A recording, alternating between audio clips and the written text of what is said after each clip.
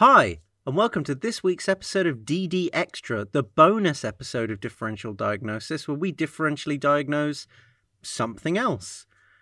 This week, we're going to be doing a character analysis of the extra characters of House MD. So we're not going to be talking about House this week. We felt that he deserved an episode to his own, but we're going to be talking about all the other big players.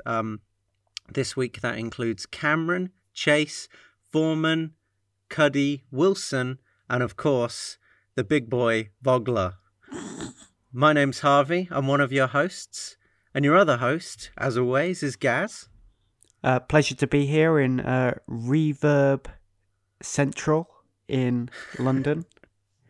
I hope everyone's appreciating all of the wondrous reflections of my voice around a very kind of harsh environment, sonically speaking. Yeah, I was saying to Gaz that the reverb is so good that you could echolocate that room perfectly. But it's actually sounding all right. You've done your best, given that you're in someone else's house and you can't build a little studio like you usually would. That might be quite inappropriate, I think. If you use the right tools, it would be like the Dark Knight when they activate the mobile phone echolocation system. As long as you promise to destroy it afterwards. Oh, shit. Maybe we should just turn this into a generic film podcast. That'd be good. Yeah, that'd be fantastic, wouldn't it? Reinvent the wheel. Absolutely, yeah. I think the classic phrase is two white guys discussing films. I think it's the most popular podcast out there. But yeah. Instead, it's two white guys discussing House MD specifically. And so, yeah, we just thought, like, as usual with DD Extra episodes, it's a bit casual, but we were kind of going to just run through up to this point in the series. I believe at this point we're about to do 3 stories next week. So we thought that because there's no huge character development for the rest of the team, there is certainly for House, but for the rest of the team, there's nothing really extra that's going to come of this. So we thought that we'd take this time to talk about the rest of the team and kind of, you know, see how far they've come, see what we've learned about them, talk about things we did like, talk about things we don't like, and then as I say, next week we'll go into depth about House and Stacey as well, because Stacey does make an appearance and she's a big character, but she's in it for very few episodes, and so we wanted to talk about her more in conjunction with House than with the rest of the team, because Stacey doesn't really have any character development as such. We just learn that she exists and her temperament and some of her character details. So for now, we'll just sort of run through the characters. We'll chat about it and see what happens. And as always, if you have any like different interpretations of the characters or any thoughts or anything we missed out, then, you know, tweet us at HouseMDcast on Twitter, or you can get in touch with us over Facebook, which is just Differential Diagnosis, a House MD podcast. Because, we really enjoy hearing from you. It's very nice to hear other people's thoughts just on it, really, because we're not House MD experts. We're just fans who enjoy the show. And I'm sure that's what you are as well. So your point of views are equally as valid. It's just that we have microphones in front of us. I guess the other thing is that, you know, some of those ideas that you come up with, we actually make episodes about them. So, for instance, the fan fiction one was due to a suggestion from a fan. And so, you know, we want to have as much input from you guys as possible. I mean, once we get to the end of this season, we're going to be looking at doing some other things. So the more you interact with us, the more you give us feedback, the more content we can make for you that you want. Yeah, exactly. Like, yeah, if you say you want more episodes like this, we'll make them. If you say you don't like Gaz, he's gone. Yeah, I'm out. It's done. You just got to ask. Harvey's non-negotiable, I'm afraid, but me, completely expendable. I think the other thing is, if you want more fan fiction, you want us to raunch it up a little bit like last time, then hey, we're your men. Well, actually, we did have a message relating to a bit of Chase's character Okay. from Love Hurts. So I'll bring that up when we discuss Chase's background. It was something that we didn't get to during the Love Hurts episode, where Chase tries to tries to imitate a dominatrix. Yeah. Well, Fantastic part of his character, but that's what this episode is for. It's sort of just run through the added extras, because we always talk about the characters during each episode, but I mean, we've talked about Foreman because he's had a lot of episodes based on him, but you'd have to listen to like about 7 hours of material to hear our thoughts on Foreman. So we thought, hey, let's do it in about 40 minutes. Yeah, let's do it in like a portion of that. Let's portion that to about 5 best once we edit. I mean, Yeah, exactly. Unless you want this to be like a 4-hour episode, but oh, sorry, no, I meant 40 minutes the whole thing, not 40 minutes on Foreman. But you know what? We could I'd probably do do that. it, and I think the show has that in it. So it's a testament to it. I mean, the more we watch this series, the more I do. I'm trying to not like be a total fanboy over it, but I like the series, but the fact that we have consistently like lengthy and I think insightful conversations on the episodes and the characters, I just stand out to me that there is a lot to offer from this series. It's very impressive. Yeah, I completely agree with that. And when you look at similar TV shows with a similar kind of timing, demographic, target audience, etc., a lot of them can come off as very unsophisticated in comparison to House. Like we've said in the past, actually we said it quite early on, the writers do not treat their audience with contempt or with a sense that they're stupid in this series. They really do respect their ability to see that life is quite messy and reflect that in the writing. So kudos for that. Yeah, absolutely. I think, well, not to stray too far away from the subject, but I think you and me, we recently started watching The Good Doctor, which is another show by David Shaw, which we're probably going to do an episode on. Mm-hmm. But we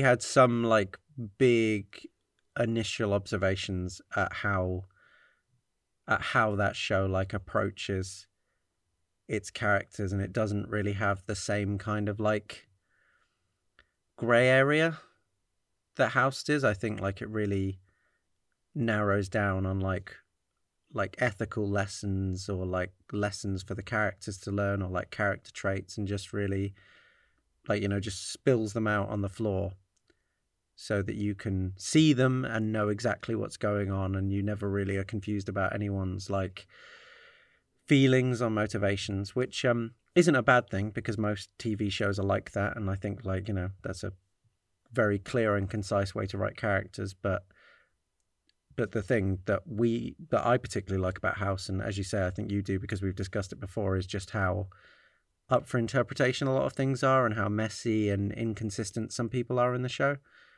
but in a way that's clearly like done to demonstrate, that's done to build realistic characters. It's messy on purpose. The intent is to demonstrate that. It's not like we're lazy writers and we've decided, whoa, Yeah. let's just not give a damn.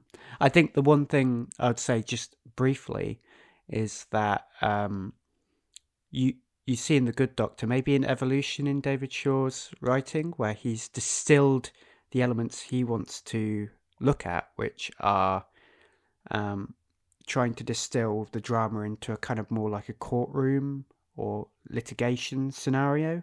We see a little bit of that in House, but the pilot episode of The Good Doctor, I mean, it just feels like that, but times a million.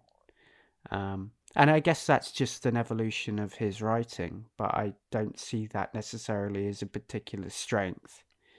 It's not something I enjoy, but yeah, it's aimed at a different audience. It's got like a very different, it's got a very different objective. I think that's absolutely right. And I think it's just a difference of taste. What I like about House, and what I like about television in general, is just going to be sometimes different from what other people or other writers want to write, and that's okay.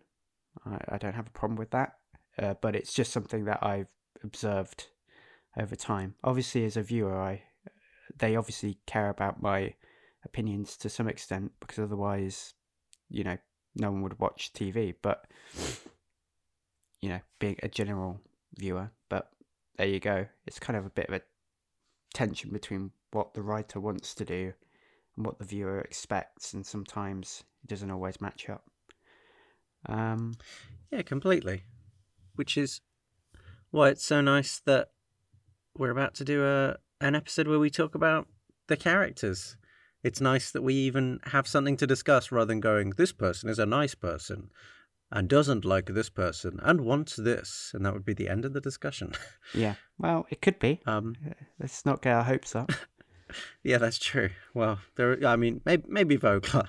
Vogler will probably be a quick one. So yeah, number one on the list. There's Cameron. Okay, yeah. So I don't know, Gaz. Do you wanna break down the information that we know about Cameron? Well, just in general. The essential open question posited in the pilot is whether Cameron was hired because she looks pretty or not. And I think... Yeah, I think... as you say, that's kind of... like, that's a good observation of where her character leaps from. I don't necessarily think it's that her attractiveness has got her far, even though House alludes to it. I think it's more how she deals with the anxiety of that from her end. But really? Okay. Slightly. I mean, she's bothered by it, and she then spends... I don't think the attractiveness thing is brought up a bit. I think that's one of those awkward layovers from the pilot, but I think that a lot of her character development and is based around her trying to get over the anxiety of how she's perceived. And I think that shifts from her being attractive to her finding that people ignore her or don't take her seriously because I think she's a bit like meek and not very confrontational at points. So I think the show shifts it from her worrying that she's just like getting by on her looks to it being like more of a personality thing. Yeah, that was like my observation anyway. That she starts, there's episodes where she starts in control. She starts like doing that thing where she's trying to like change the way she talks, change the way she approaches debates, and then during that entire Vogler arc where he's trying to fire people, like, and Chase is trying to like, beat her down and say like, oh, she's like, Cameron is like where Chase is trying to undermine Cameron, she turns around, she's like, don't think I'm going to take this. These things really bring out a lot of her. And on top of that, then there's like things where in maternity where she is unable to tell the patients that bad news, and then she kind of worries about that. She's like horrified that she can't get over that hurdle.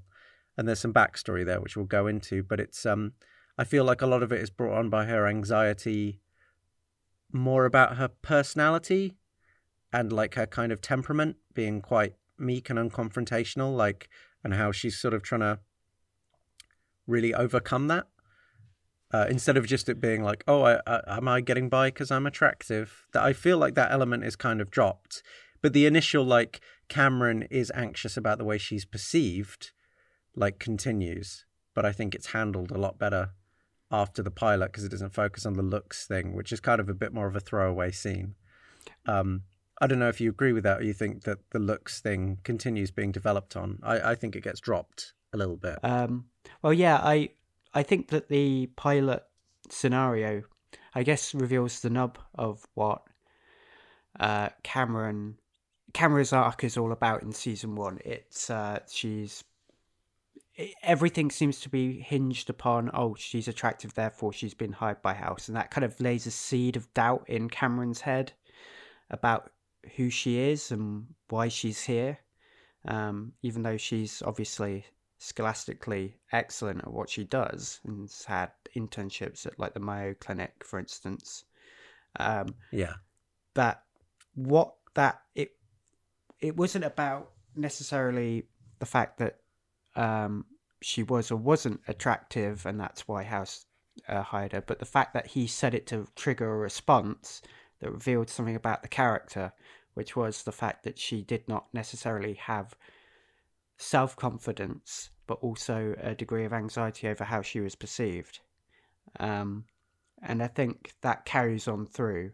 Control is a great example. I think you also see a lack of self-confidence, but also a little bit of cowardice at the beginning of the first season, especially when she's being asked to make difficult decisions, such as telling someone they're going to die or not. She tries to shirk away from that responsibility, makes Wilson do it. When that's like the essential feature of a doctor, is to be able to tell the patient the truth when necessary, even if it's difficult. And so you have like the self-confidence issue. You have this kind of sometimes cowardice or an inability to face difficult decisions. And then this perception anxiety as well. And in Control, she tries to confront the perception bit, also to stamp her own authority, because Foreman, during the earlier part of the season up to the middle part, is completely dominant in the writing as well, as much as he is as dominant a character. Yeah. These things get slowly eked out over the course of the season. So, for instance, we start to understand she married a terminally ill person. She has some sort of complex about people who are sick, or require fixing or caring, and maybe it's a primary drive for her being a doctor, but it can also become a bit of a neurosis or a complex, which can obviously have bad effects too, especially when we looked at the Hammerin situation, where it seemed like the motivation for that was in some way governed by her desire to fix or desire to care for those that seem to be broken. So those are my thoughts. Yeah, completely. Well, it's nice. The terminal ill, like her marrying the terminally ill man, for like the last 6 months of their life is a really nice detail, because I like that it like bleeds into two aspects of her character, which is that she like, she has trouble telling the parents in maternity that their child is dead, and it's kind of like, they use that's when the terminally ill husband storyline comes out, because it's about how she knows what their situation is like, she knows how horrible it is, and therefore she can't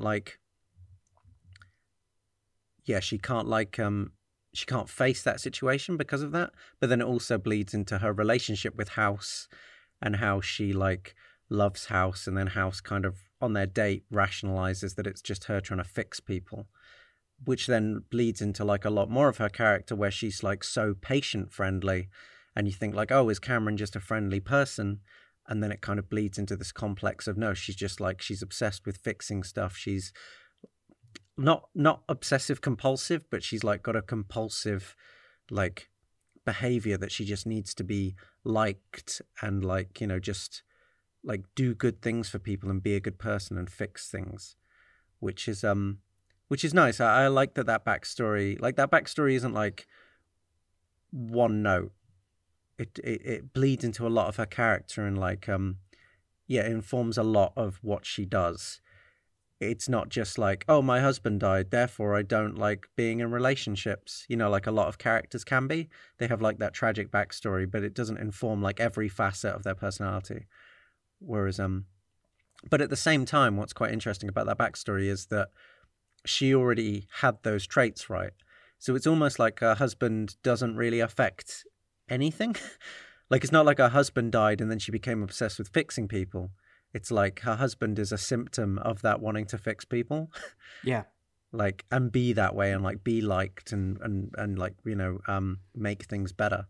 So it's quite nice that even though it's a tragic backstory, it didn't like cause her personality. It sort of just exacerbated what was already there. Yeah, and I think that gives at least the perception that there's a lot of depth to the character. That there's a kind of it's 3-dimensional rather than just like this 2D flat character who goes, I had a bad problem, now I'm obsessed with X. It's like, this is something that's always been part of who she is. And we see it manifest in very different and interesting ways. It's not like everything has to have a discernible origin for the character. Yeah. It could just be who they are. And that's fine. And I think that's quite smart. I mean, a lot of other people will try and over-explain or over-elaborate a character trait, and then it ends up just feeling a bit crap. And although, you could say that doesn't happen in House, it does happen sometimes, especially in the pilot, where everything House does is kind of explained by the other characters. Like, House wants to control you because X, Y, Z. It's like, wow, thanks for the psychoanalysis, Wilson, the oncologist. It's something that's dropped after the pilot, and it's as you say, like, I agree. It's like there's not a point of origin for everything. I think, like, it's very but also at the same time, like, all of their back. So even though there's not a point of origin for why Cameron's like trying to prove herself so much, like with the I hired you because you're attractive thing, there's enough anxiety there where you can see how that might have developed. I like that the characters are also like they're competitive for different reasons. Like, Cameron's really becomes more forthright. She becomes like more trying to like push her ideas and dominate the situation, because as you learn, there's this anxiety about the way she's perceived and she wants to be great. And then you have like instances where like Chase is pushing himself forward, but you kind of see that he just wants to be like seen as that kind of maverick who comes up with the great ideas. He just wants to be seen as an impressive guy. And then there's Foreman, who kind of does it because of his like social background, like he's had a tough life and he's just become super competitive to get to where he is. And even though they're sort of performing really well, like the reason they're all performing well is like totally different based on which character you're looking at. It's not like they're all just driven and they all want to be the best. They want to be the best for very different reasons. And I think like, there's just very subtle tweaks, but I think Cameron having this like deep-seated anxiety is just established really well. And she doesn't like, I think handled badly, she could have definitely been like just this super confident, like Mary Sue character, much like in when House is interviewing, when Cameron leaves and House is interviewing for new candidates, and there's one woman who is super confident, and it's like everything House says is like a snappy one-liner back. And to me, that is like Cameron written badly. And I don't know whether or not they did that on purpose. I think it would be very funny if they did. But you could have had that like character. A bit, yeah. It does sound like a writerly critique, doesn't it? Yeah. Like they're critiquing their own temptations to have written a character like that. I think you're right. I mean, I hope so. I think it's, if so, it's a really clever idea. And it's, but it just really, like, when I was watching that and thinking about it, I was like, wow, Cameron is really well written because she's not that. She's like, she's obviously like, she's attractive. She becomes more confident, but there's like a reason for all of that. And I think that that's really, I just think that that's really well established and really well carried out. I think in terms of, because in the pilot we were talking about, I think Foreman pretty much comes out the gate as quite a strong character in who he is. I think, Chase at the very least also comes out as like, he takes a bit of a backseat. He's a bit more casual, but I think that pretty much instantly gives his character away. But I think Cameron is like a bit like Wilson. Like they're both just kind of nice people. And in the pilot, I was a bit worried by the way that Cameron was being established. I thought she was a bit, she didn't really like come forward. But I think like within a few episodes, like the way that they kind of really push on that anxiety of hers, they really make it come out like really well during the series. And it's yeah, her like backstory and personality and the way she acts are really interconnected. Well, it does feel like a real person. Yeah, I would also note that in the earlier episode, she doesn't really have much of a prominent role. And you see within the season these kind of phases where a certain character will become the one that's in the foreground, and the other two of the team will kind of go back. Yeah. So for instance, we had that entire kind of 3 to 4 episode streak of Foreman. Yeah, it was the Foreman trilogy, and then there was a break, and we thought it was over, and then Foreman became prominent in another episode. Yeah, it was like Foreman, like the sitcom. But we'll get on to that. I have a few funny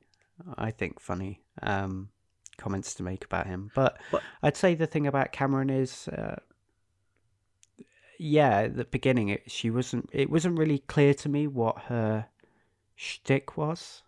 Yeah. But it became clear by the time the Hammer and came along that I was like, okay, I get it a bit more. Yeah. And I think you've nailed everything about that. Well, no, but I like your observation that it's like that the backstory isn't a point of origin. I hadn't really thought about it like that, but I think that's just a really nice way of looking at a backstory. It's like, as you say, a lot of other shows will be like, something happened to me and now I feel this way. It's the old, super comic book hero origin story. Yeah. I had X, therefore I am like Y. And the other thing that you picked up on was the that none of the characters have what I call the Ash Ketchum syndrome, which is, why do you want to be the best? Because I want to be the best. Which is a completely redundant way of thinking about a character. Instead, it's more like, why do you want to be the best? Well, I have these kind of weird quirks about me that kind of drive me to be a good diagnostician. And here are some of them, and they're not the complete beginning and end of my character, but, that was pretty good. As you say, like, if Ash Ketchum had, like, a backstory where his mother was always, like, getting, different abusive boyfriends and calling him a loser, then it would be like, oh, I get why Ash Ketchum wants to leave the town and be the very best. But as you say, because that isn't there, he's just like, it's like, I just want to be the very best because. Well, maybe I'm kind of oversimplifying the character because Daddy's left. He goes, I want to be like my dad. And so actually maybe my Ash Ketchum theory of character building is wrong. But I like it. I like it as a start point. I think it's it's a really nice example of a more flat character or more baseless character motivation. Even though it is Pokemon and we're picking on Pokemon, but even so, it's like, I totally understand it and I agree. I was going to say, it's not like it's, I want to be the very best because my dad left when I was young. It's, I want to be the very best, the best there ever was, with nothing else. Yeah, I wonder if that would have been as kid friendly. But there's but hey, you already brought up Foreman. You're raring to go. You want to talk about Foreman. Foreman's next on the list, so go on. Give me what you got about Foreman. There are a series of sounds that to me sum up Foreman. Dong ga ding ga ding ding ding ga ding ga ding ding ding ding ding ding ding ding ding ding ding ding ding ding. The most neurotic doctor in television history. It's Eric Foreman. I felt like I was in a sitcom with a very kind of ambitious, slightly neurotic. Yeah, because he's not like neurotic in that doctor. He's not neurotic in that nerdy way. He's neurotic in a really like angry way, which is fascinating. I haven't really seen that before. It's like Curb Your Diagnosis or something.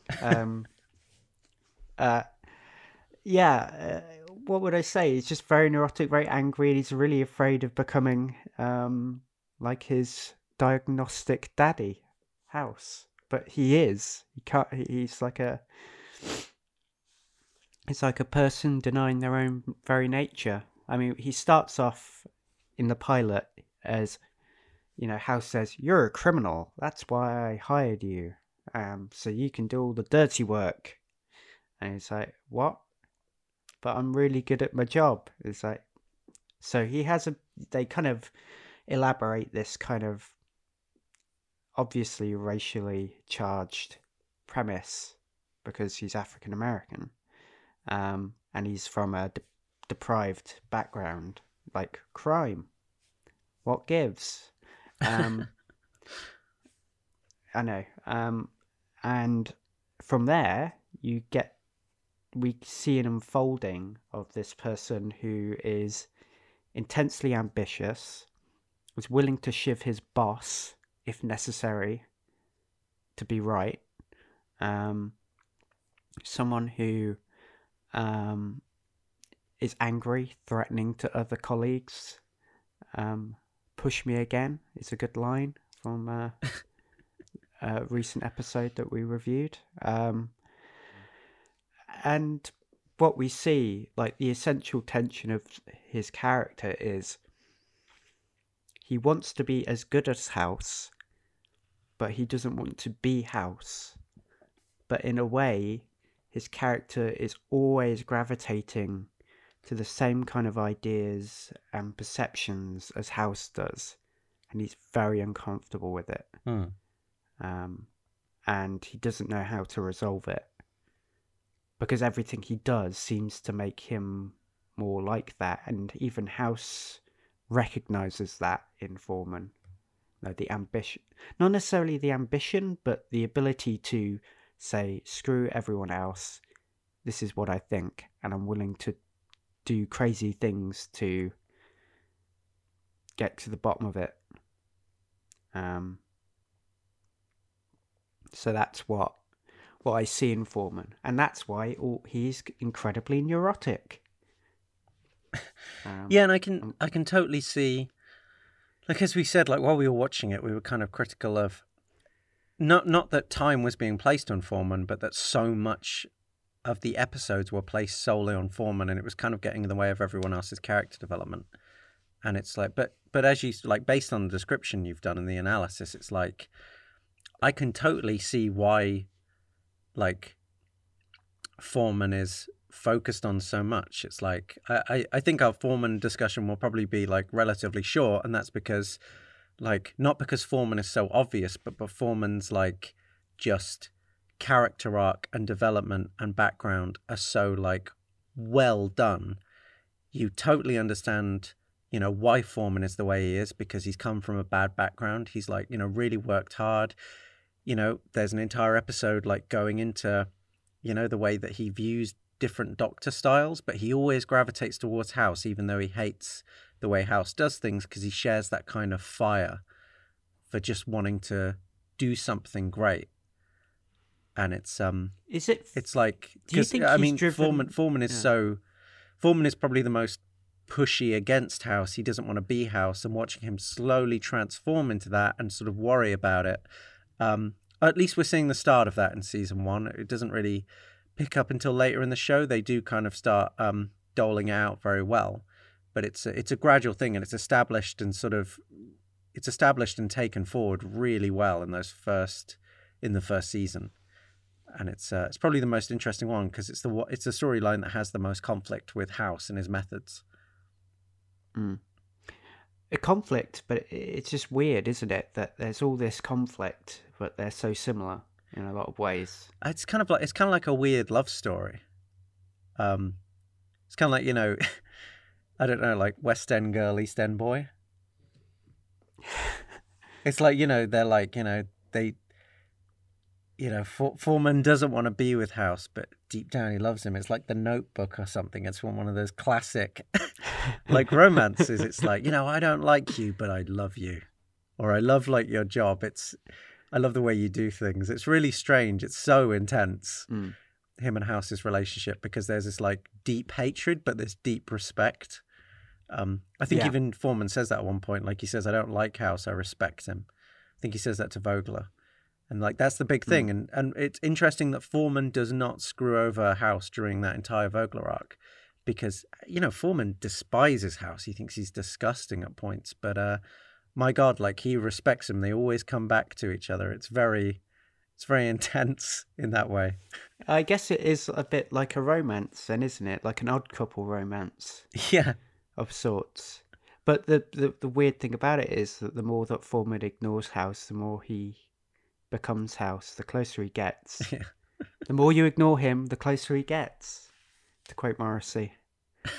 And I think that's something as well. I think also you get to see there are two other sides to him. So one is it really a kind of... So his character growth, is it fueled by fear of what he could become with House, or do you think it's another kind of emotion? Because I couldn't really... That was the thing that I was really stuck on, is it fear or is it something else? I think that Foreman's an interesting one, because I think Foreman is being pushed forward by... he at points he seems very resentful of his background. He doesn't like the fact that House even like brings it up or bases anything on it. He keeps saying I've worked very hard to be where I am. And I think it's that kind of ambition which is pushing him to the level where he's going to inevitably end up like House, but he also hates House, and it's sort of this maybe maybe it's fear. I mean, we need to know more about like Foreman's feelings on his childhood. Right now, we seem to get the impression that he didn't really like it that much, and that's why he's worked so hard to escape that kind of like socioeconomic situation. But it's fascinating in the sense that that drive is gonna make him like House, but he doesn't want it, and it's sort of like he sees the finish line, and it's just him pushing his way there and not wanting to be there, which I find so interesting about Foreman. But yeah, I mean, I don't.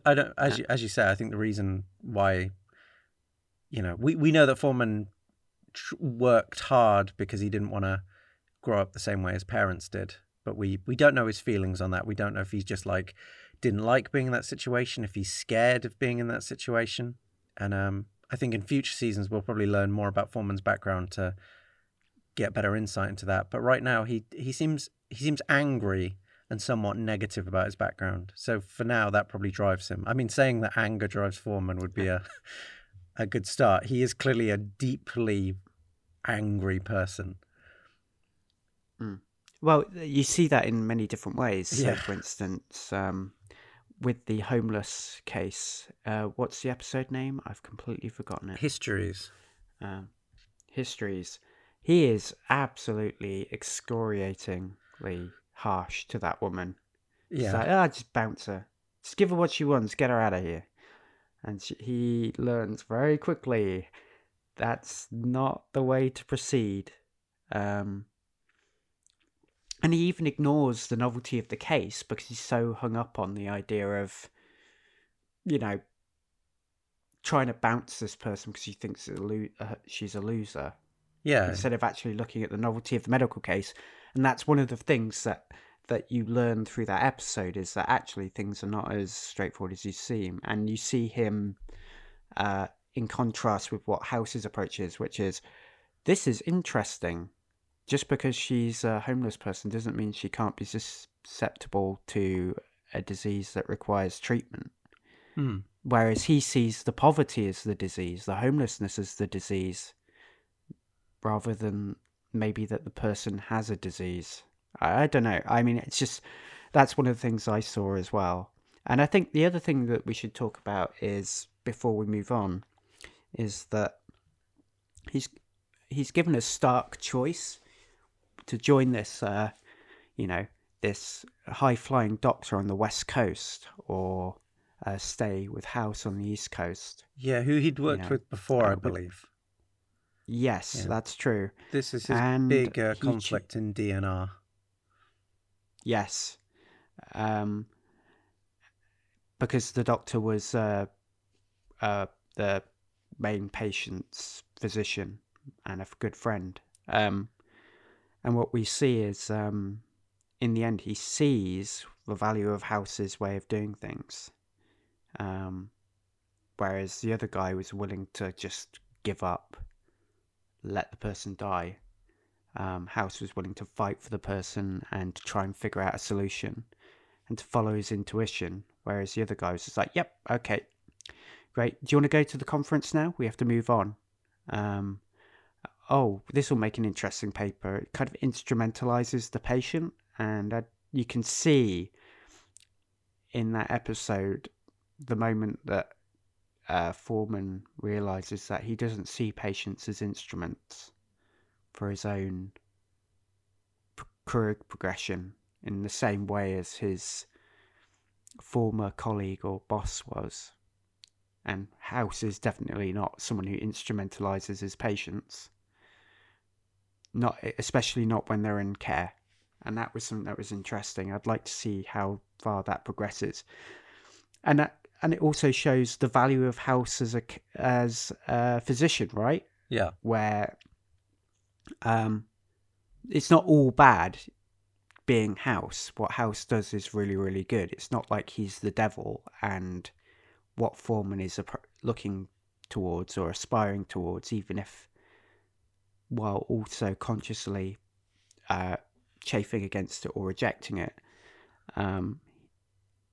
It shows the value of House as well. He's not just a psychopath with a medical license. It shows shows like a more... He spends a lot of time with the patient, shows a more compassionate side. And it's nice that we, as you say, see that Foreman isn't trying to instrumentalize the patient. He also sees them as people who need help, but he's also fascinated at the same time. And it's interesting because actually it kind of shows the irony of it, that the more friendly doctor is actually dehumanizing the patients more than House is, which I thought was a really nice way of doing it. It was very clever in the way that it kind of showed the irony and hypocrisy of that person's approach. Yeah. Which Foreman also clearly sees. He did see that. And I think that was a particular moment for me where I saw the character growth. It was interesting. Completely. It was also a nice episode because even though I think his name's Marty, the doctor, even though Marty was Marty Hamilton, that's the one. Even though Marty was like being sincere, he never came. It didn't feel like the show was using him as a straw man. It didn't feel like it was making him like a total insincere arsehole. Like he just was, but you could just tell in the way that he talked that he wasn't quite emoting with the patients as much as Foreman would like. And I like that it actually creates a conflict rather than just, it just straw manning Marty and being like, this guy's a complete, materialistic sociopath. You should be like House. Like it demonstrates the weakness of House's method. It's just that there's just small bits of the approach which seem to work with Foreman's worldview a bit better, and it's and it's coherent as well. It's you can kind of, and once again with Foreman's background, you can see why Marty's life. They're going to lunches, they're living a good life. Why Marty might want that a bit more. It's more comfortable. It's more, it's more enjoyable. It's probably what he's been dreaming of, and what he also thought he wanted as a doctor, because he was working hard to escape a kind of, economic situation.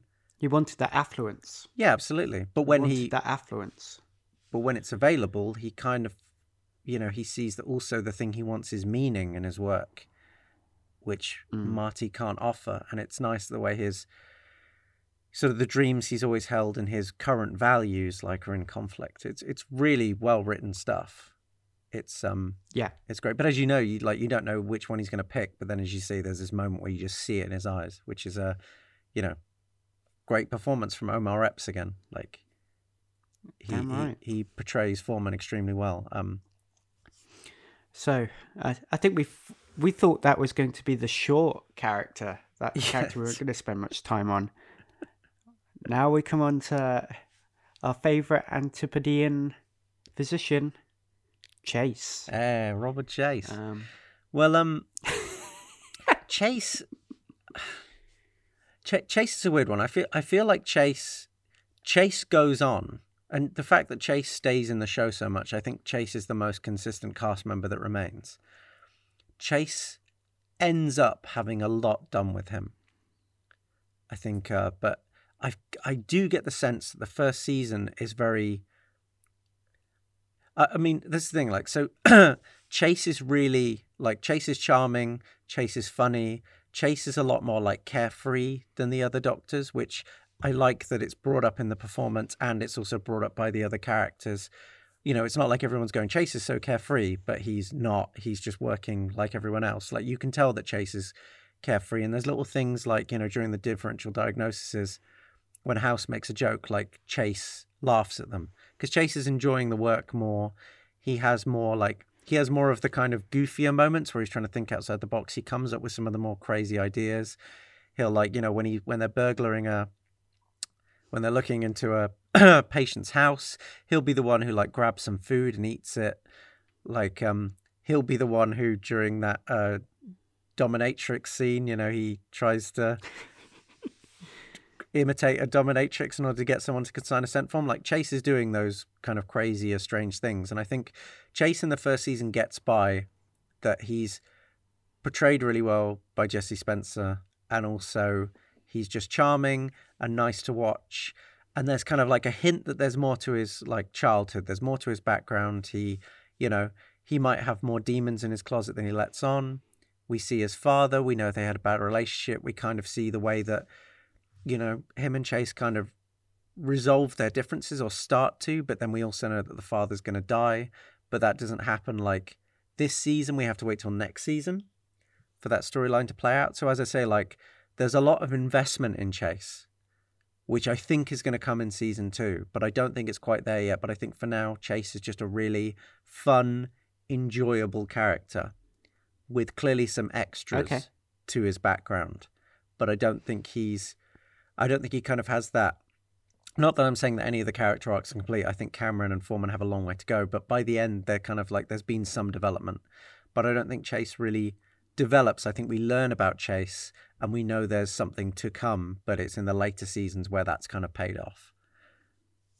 Yeah, and I think it's worth noting, as we have with the two other characters, that in the pilot, he, in an offhand comment from House, I think, he says that Chase got his position because of his father, because of nepotism.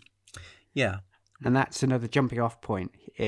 He's the straight from casting doctor from a medical procedural drama. He's charismatic, charming, young, youthful, etc. Well, young and youthful are the same, but just to make that point that I'm not a complete moron. And what we see is little tiny tidbits, not as much juice to this character as the others initially. So, for instance, yeah, he's definitely got that kind of privileged background, but he has these weird relationships with things. So, for instance, with faith and the church and Catholic Church in particular. You know, he was originally going to become a priest, and that didn't really work out. You have this side to him that is very skeptical about fat people for some reason, which is or overweight people for some reason. It's like Foreman's hatred of homeless people, and then there's Chase's hatred of fat people, and then I think Cameron hates people who have affairs. Oh yes, seems to be like everyone's got their weird little episode where they just hate a patient, but it's all their weird prejudices. Yeah. Remember, it's not a fat person; it's a fat child as well, which is even funnier. Yeah, just like Foreman, just like berating this child like in front of her. It's like, all right, mate, calm down. Yeah, it's completely unnecessary and ridiculous. But and then obviously his difficult relationship with his father, and he seems to be a little bit, he's on the frisky side of, in terms of his sexuality. He's obviously all right with that. So there are all these little quirks, and they all kind of coalesce in weird ways. I think as well with an with Australian twang. with his attitude as well. I think like Chase is very carefree, and obviously he's like, gotten where he is because, people have made calls on his behalf. He comes from like a good situation.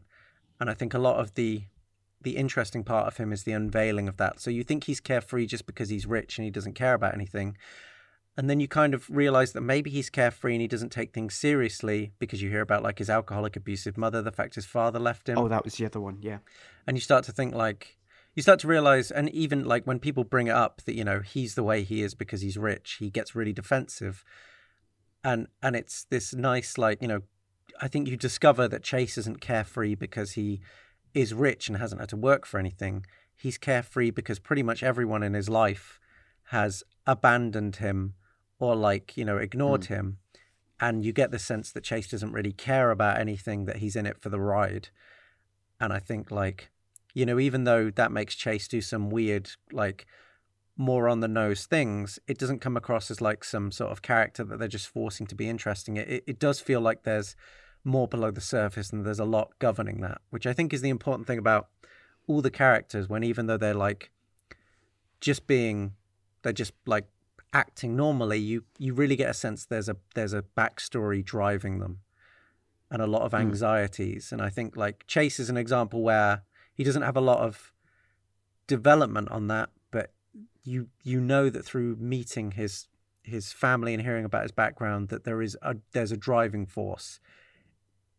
It's not just that he's carefree and interesting and been written that way just so we'd have a fun character to watch. Like there's reasons why he's like that. And just because he's carefree doesn't mean it's for a good reason, which is what everyone consistently in the show assumes. They assume, oh, he's carefree because he doesn't care about anything, because he hasn't had to work for anything. No, he's carefree because his parents effectively abandoned him and that makes him not care about things. It's like a more horrible reason for it. And I think this is something to reflect on. I mean, we said initially that with Cameron's origins, that there's no real like 0 point or origin point for those stories, but for Chase there seems to be some origin story stuff going on. How does that square up within the whole kind of team ecosystem? Because it is like he does not give a shit as much because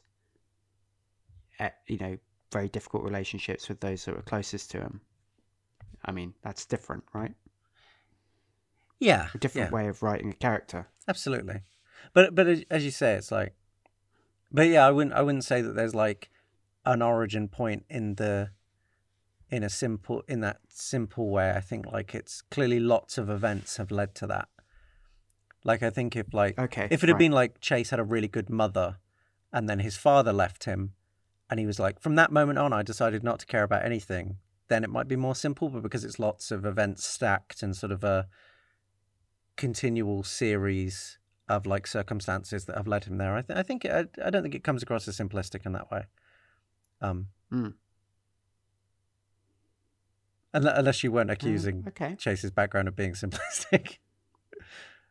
I didn't want you to come across that you're being meaner than you were. No, I meant in the sense that it wasn't as though the characters have been constructed consistently. They all have their own weird kind of points or lack of points of origin in some senses, that it's not all kind of the same like cookie cutter characters. Like everyone's like Cameron in the sense that all of their origins are really mysterious, that sort of thing. I see what you mean. No, absolutely. There's what they call a bit of heterogeneity involved with the character writing, which is good. No faults with that. I would say with Chase, there's obviously the big thing that happens in this arc. He's a dirty rat. Yes, absolutely. Yeah, he turns on House pretty quickly, and then but yet once again, it's interesting that he do that because Chase likes House. Chase finds House funny. He really enjoys being with him, but it's Chase is the first one to turn on him, and I think that's interesting because you'd expect it to be Foreman, but Foreman has a deep rooted respect of House, whereas Chase's love of House is very paper thin. It's very surface level. It's I like this guy, but because of my personality, I don't really get attached to things. So, you know, if it's for my own benefit, I will screw House over. And I think that's played really well, and it's totally coherent with the characters. It's even though Chase likes House more, he's the first one to screw him over. Why? Because we know there's this backstory that has led him to not really be able to long-term emote with people or take things seriously. And even though he loves House, that includes that. It's right, there's a problem now. House needs to go. Let's get rid of him. And then as soon as Vogler turns on him, Chase goes straight back to House because as you say, he's a dirty rat, and it's but it's all kind of it both subverts your expectations because you sort of stereotypically think that because Foreman has the more negative view of House that he won't turn on him, but at the same time it's also incredibly coherent. I think that's extremely good character writing, that it can subvert your expectations like that, not in a way that's just people doing random things. It totally makes sense. And obviously we know that Cameron was never going to turn against House because that's totally not within her personality at all. And it's really interesting because what I always find so stark about it was that Chase turned on him, yet he's the longest serving fellow at the start of the series. Because the series begins in 2005, I believe, and he's been on the team since 2002, and then he betrays him. It's wow. You'd think because Foreman's the newest member of the team, he might be the more prone to a lack of loyalty, but I think Foreman learns very early on when he kind of subverts House's authority. When he took over a case by appealing to Cuddy, that doing that comes with some costs. Yeah. And also that you shouldn't mess with him because he'll always get you back. And Chase learns that the hard way. Well, I think that makes Chase's. I didn't know that Chase had been with the team that long. Actually, I didn't know the exact dates, but I think that definitely makes Chase's betrayal even funnier. That he turns on him so easily, and also makes the character moment even more effective if he's been there for longer. Yeah, I mean, is that born out of having enough? He's had enough of this crap, or what? I just don't understand. I just, as I say, I think that Chase's carefree attitude comes from the fact that he does not connect with people because he's been used to being screwed over. I think, the reason why he left the seminary and stopped being a Catholic is just because he struggles to commit to things like that. I mean, if he can't even if he can't commit to even getting on with his boss, how can he commit to getting on with God? I mean, that's a much bigger commitment, and he can't even do basic commitments. So, I think that's how I'd read it. But as you say, there hasn't been enough done with it, so he's still a mysterious entity in that way. I also wanted to point out that yes, do you remember that? I said that a fan had a certain observation about Chase that we didn't go into last episode. Go on. It was the possible theory that Chase was actually the reason why he, knew a few people in a BDSM relationship was because he was actually the sub. It's all a ruse. For who? That's why he knows so many dominatrixes, because he's not the dom, he's the sub. Okay. Oh, I see. That's a nice little bit of subtext. I love it as a theory because he runs into a net. He knows a lot of dominatrixes. That he claims that he was dating someone who was the sub, but were they? Because he's very submissive to Well, House. maybe there's some fan fiction to be written about that. Just saying. There already has. I've definitely seen it, but Oh. it's just I thought it was funny, the idea, like the Chase's a sub backstory or theory, which I mean, if you look at the whole show through that lens, that makes it very interesting. But so yeah, if you wanna move on, then we'll let's round off with the secondary team. There's Cuddy and Wilson. We'll start with Cuddy. I'm not sure if Cuddy's had that much character development necessarily. I think that kind of after the pilot relationship with House is very combative. It's like she's just telling him what to do and trying to make him less lazy. And I think once they kind of drop that element in the pilot that House is just lazy, their relationship becomes a bit more, it becomes less combative. Like, obviously she's keeping things in check, but it's a very playful, more jovial kind of authority where, she's the kind of authority figure who, she's not just like Vogler, right? She's not dominating. She's not just screaming at people and blackmailing them. She comes down to their level. So in order to govern House, she she'll play his games and she'll try and outsmart him. And that's like the strength of Cuddy, is that she's domineering, but she does it in a way that's like on people's level. She plays by people's rules. And, that's why she's in the position that she is. That's why she's like doing so well. It's because she's really good at emoting and working on people's levels. And it's, but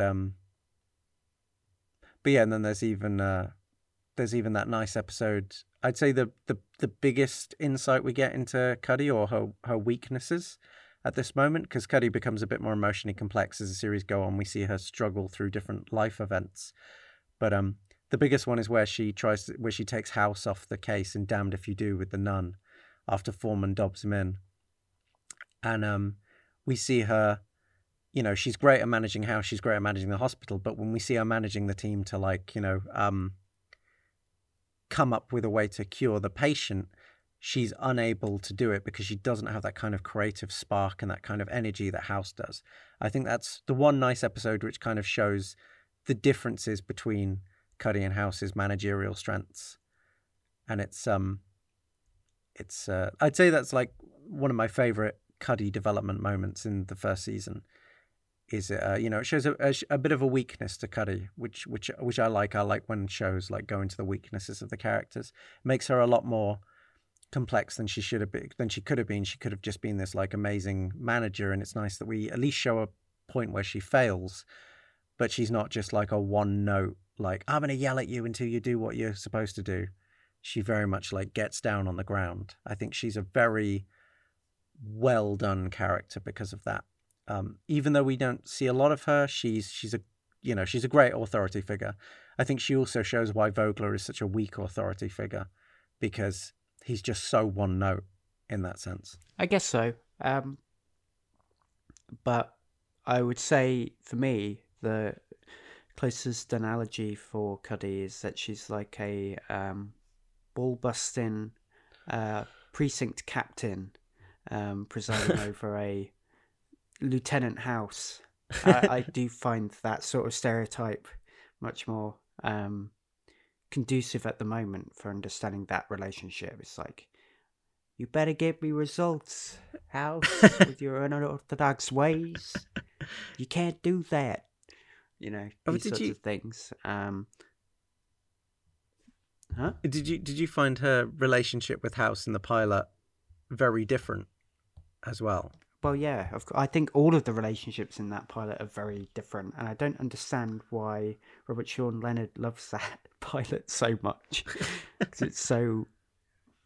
it just doesn't make any sense in comparison to the rest of the series. But apart from introducing the basic bare-bone characters, or the skeletal structure of the show, yeah,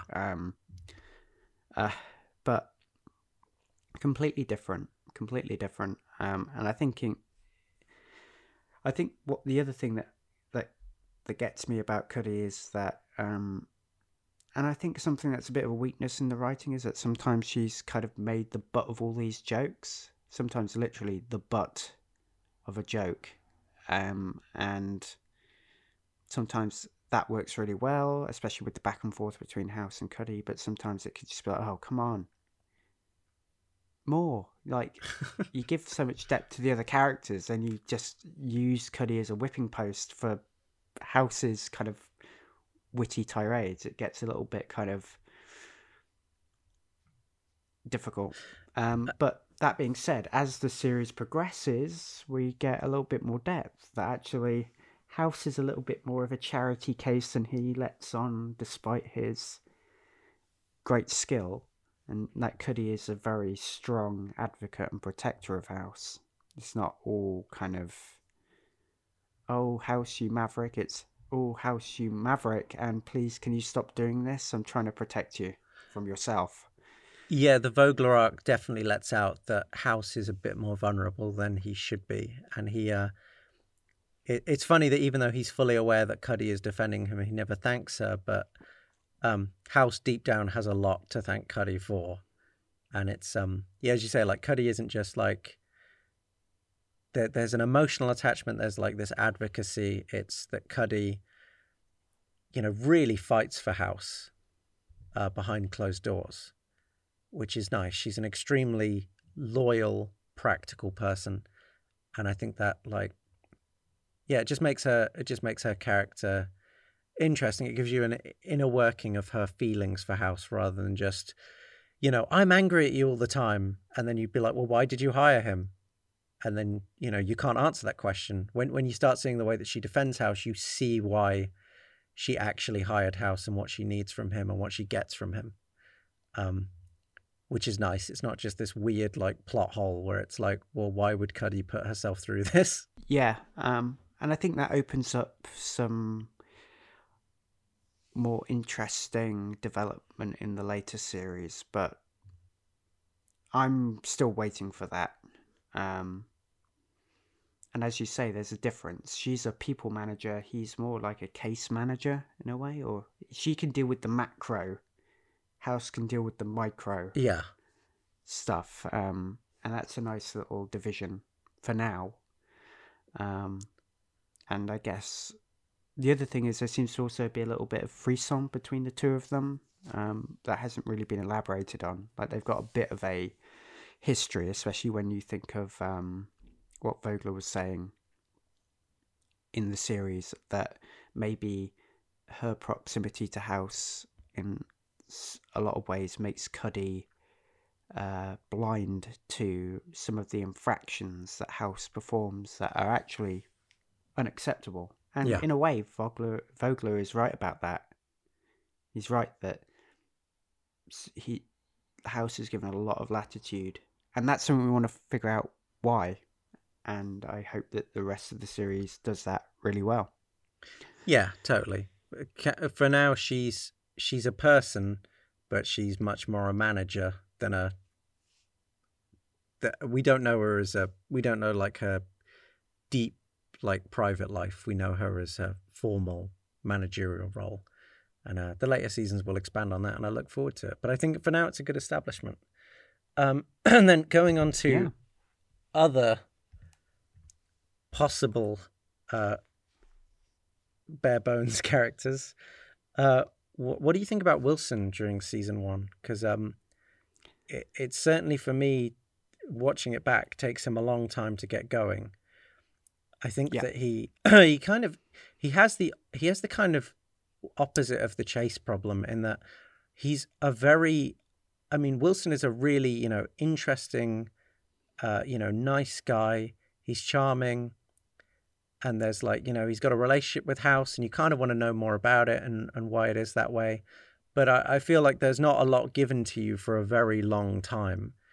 And I think Wilson comes off extremely flat because, like, kind of his purpose is lost a bit. Like, you have, like, his goal is to be more of a moral arbiter to House. But because the context of the relationship starts with cases, it's just Wilson telling House what he should do within the context of a case, which is kind of what Cameron does. So I was at first a bit confused about Wilson's purpose. And then yeah, over time, whenever it comes to like life issues, like is House happy? Is House taking too many drugs? That's when Wilson has conversations with House. He's the only person who can have conversations with House. And, you know, and then when House and Cameron go on that date, Wilson's the only person who is an advocate for House's feelings. And you start to see, you're like, oh, I get that. Like Wilson is the audience's connector to House's inner private life that no one else has access to because no one else has seen House in that vulnerable state. So it's Wilson's purpose and character comes out a lot more as the series goes on, but he takes a while to get going. And the fact that the first episode just started off like with him just lying to House to make him take a case and just being overtly caring, I found him extremely weak for the first few episodes, at the very least. But I think and I think in the pilot, like you say, it's very weak. Yeah, the lying and everything is fine, but the one thing I would say is he's supposed to literally be like a Watson in the pilot. He is literally here's a new case that I've found for you, House. You should take it on. It's like, okay, that's really interesting. I'm not Sherlock Holmes. I'll take the case. And then throughout that episode, he just starts overtly explaining House's behavior.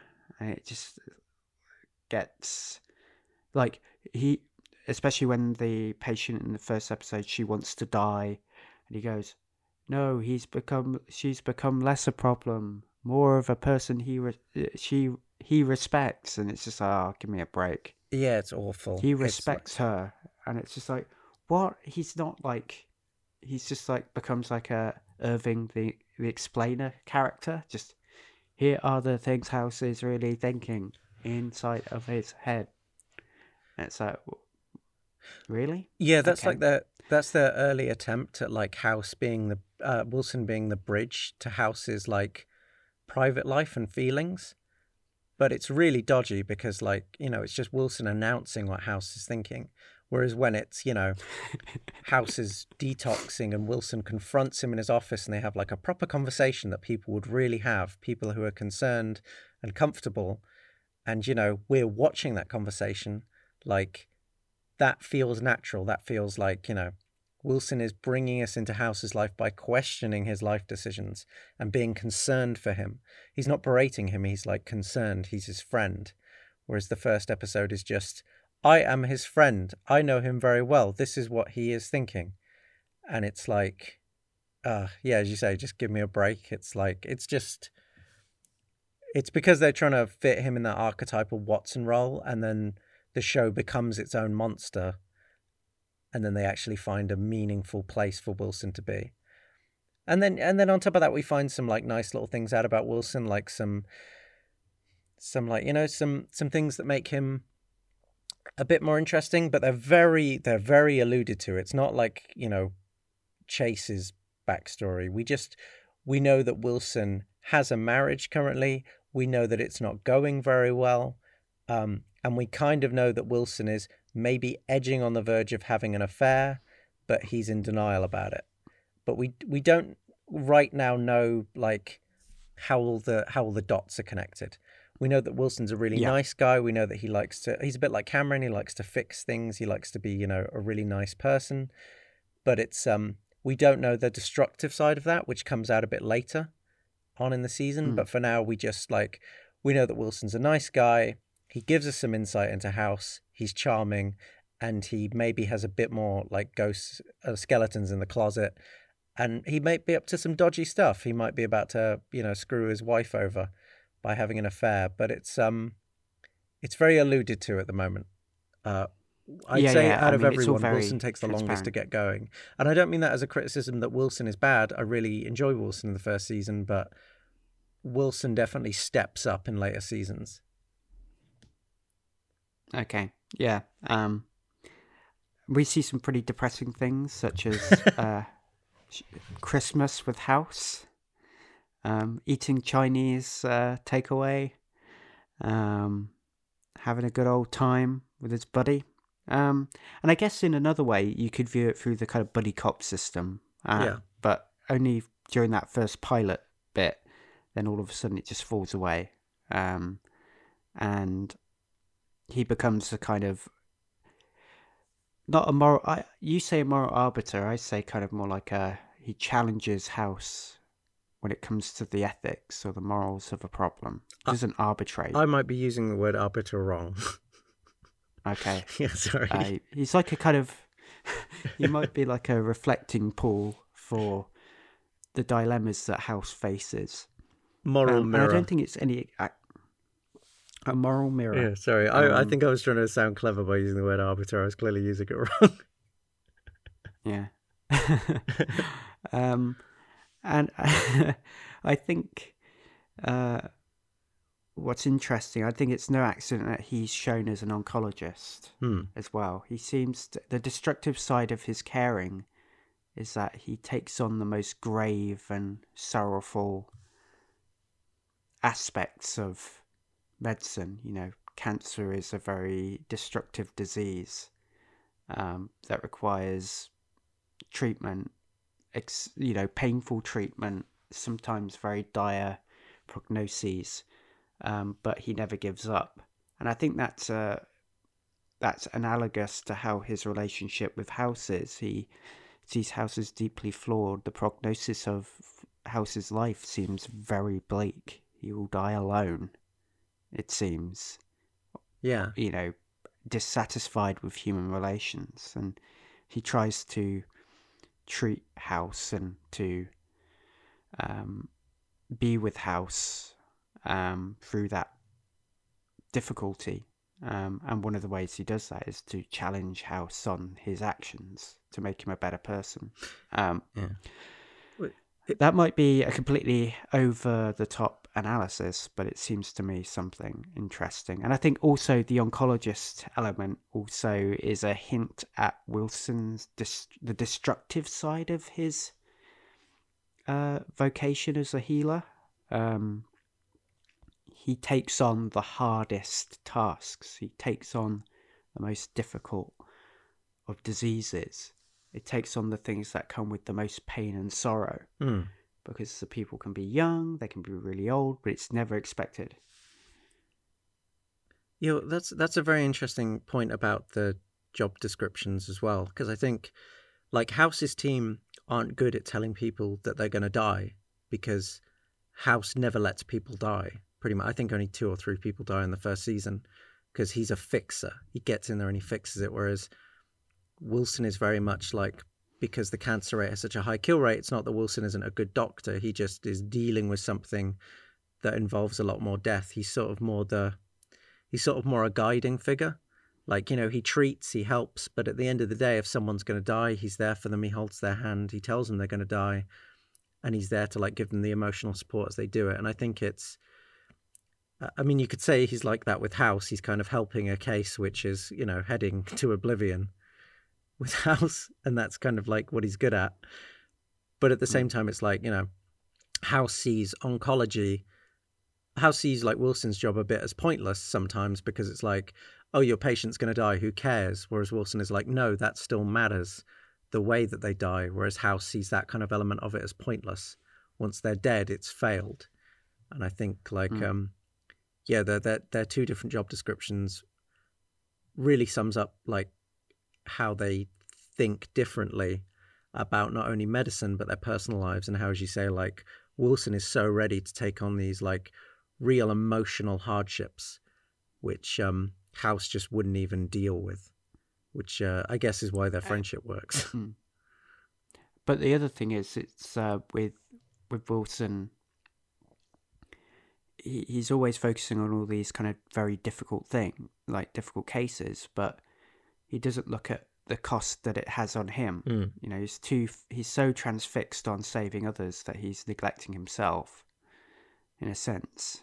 So his affliction, in a way, is similar to House's, because his life is it might be that the rate of House's path towards oblivion is a lot faster, a lot more racier, a lot more dramatic. But with Wilson, his life is slowly unraveling, and he's kind of in denial about it, and he's kind of not facing up to it by focusing on House and focusing on other people. He externalizes everything else and doesn't really focus on himself. Yeah. I think at the moment, House is his number one patient. I think that's a great observation. In the same, yeah, it's just an interesting thing, and I hope we get to see that play out, maybe, or maybe not. Who knows? We'll find out more. Yeah. But going down the food chain even more to the bottom of the barrel, we scraped the bottom of the barrel so hard that we're hitting the concrete. It's Vogler, also known as Cuddy Light. No, I'm joking. He's got a bit more going on, but as you said, like, you revealed the backstory of this, that it was forced upon the showrunners by the head of Universal. This is not something they wanted. The head of Universal wanted an antagonist. Even though there were antagonists each episode with the diseases, and House himself is an antagonist. He's extremely self-destructive. But hey, we needed another guy, and that's why they gave them Vogler. Hey, are you saying the protagonist is also an antagonist? So we can't have that. No, we need to have an actual antagonist. Let's do it. You're more down on Vogler than I am, I think.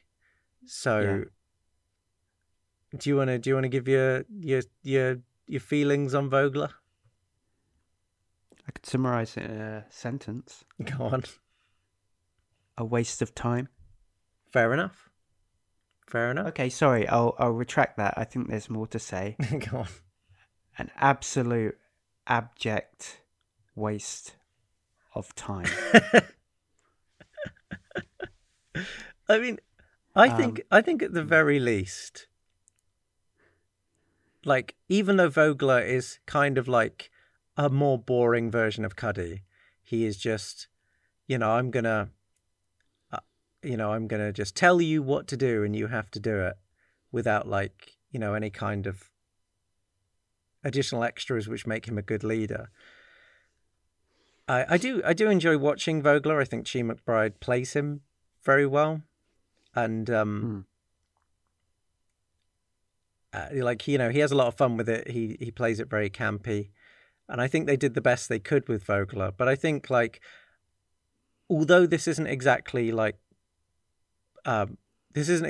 paid off, I think that Vogler at least has a very House approach in that he will try and strong arm someone and put them in a position where they have to submit to his will, right? Because House will do it through like trickery, lying, like anything to get the patient to do what he wants. Like, that's how House does it. And when Vogler comes in, House thinks he can use those techniques, and unfortunately Vogler uses, like, what's at his disposal, which is, like, his finances, the fact that he employs you, like the fact that he can strong arm people into threatening them to remove, like, he can threaten to remove funding.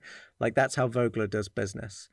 And I think at the very least, like, that gives an interesting, obstacle for House. Unfortunately, I think that Vogler will say something like, I'm going to fire everyone, I'm going to fire House. And then in the next episode, he'll be like, okay, well, instead of that, why don't you just do me a speech?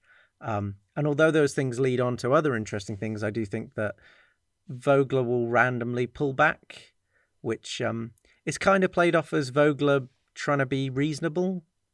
Like, he gets heated up and then he gets reasonable, but I feel that Vogler could have been a lot more intense than he was.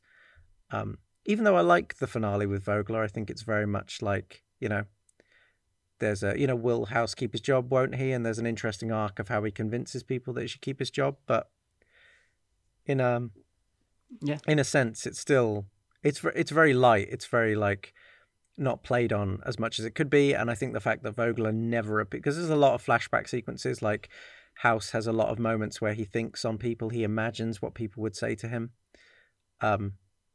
But Vogler never appears in those, and I think that says a I lot. think that says everything. Yeah. And also, like you say, the inconsistency. Like, I'm going to crush you, House. Oh, by the way, can you use your diagnostic skills to diagnose the problems with this senator? It's like, okay, Yeah. pick a lane. Yeah, like he's kind of saying, you're really good at your job. But yeah, I don't want you.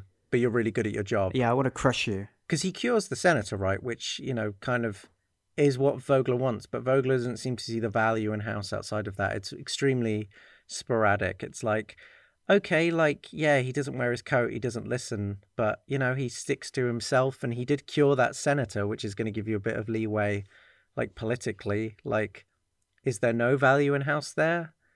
It's, No, it must be destroyed. Oh, hi, can you fix this again? Oh, no. Just do a speech. Oh, I'm going to crush everything you stand for. Oh, it's just like, well, are you playing an antagonist, or are you playing something that's going to bring cases? I mean, just, what is it? Yeah, especially with... What's the line? Especially with Vogler's, like...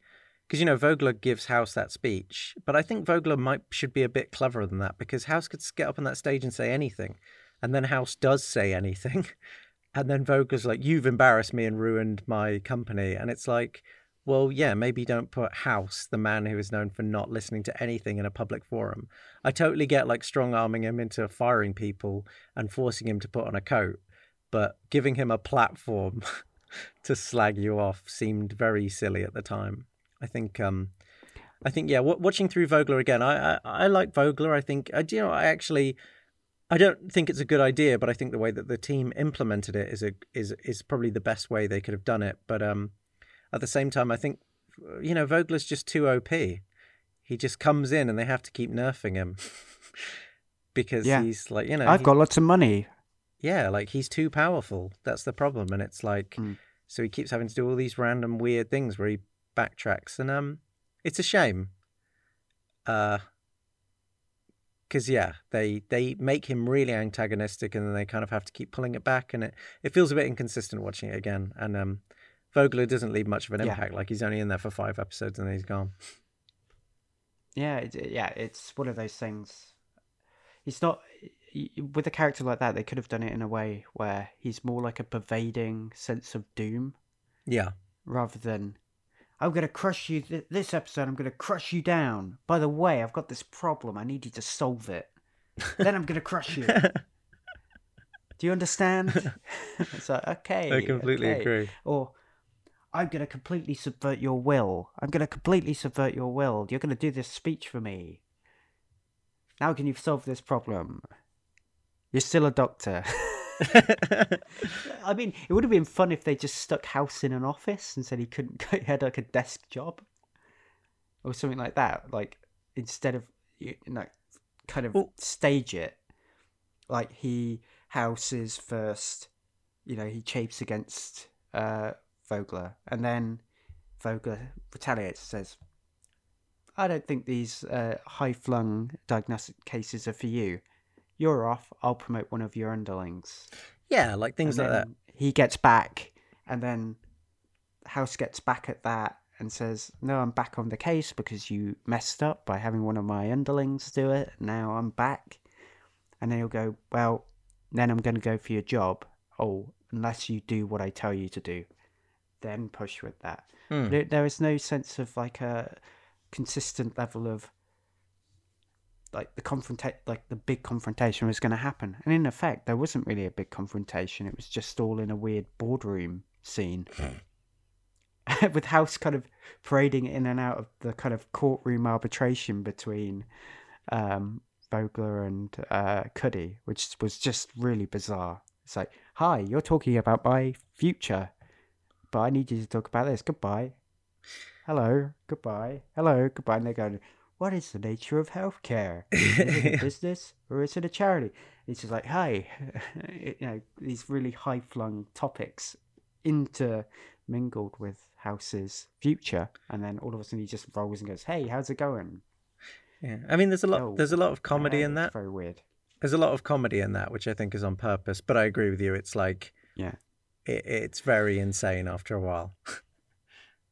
Yeah, maybe I don't see the funny side of a character that's completely pointless, but whatever.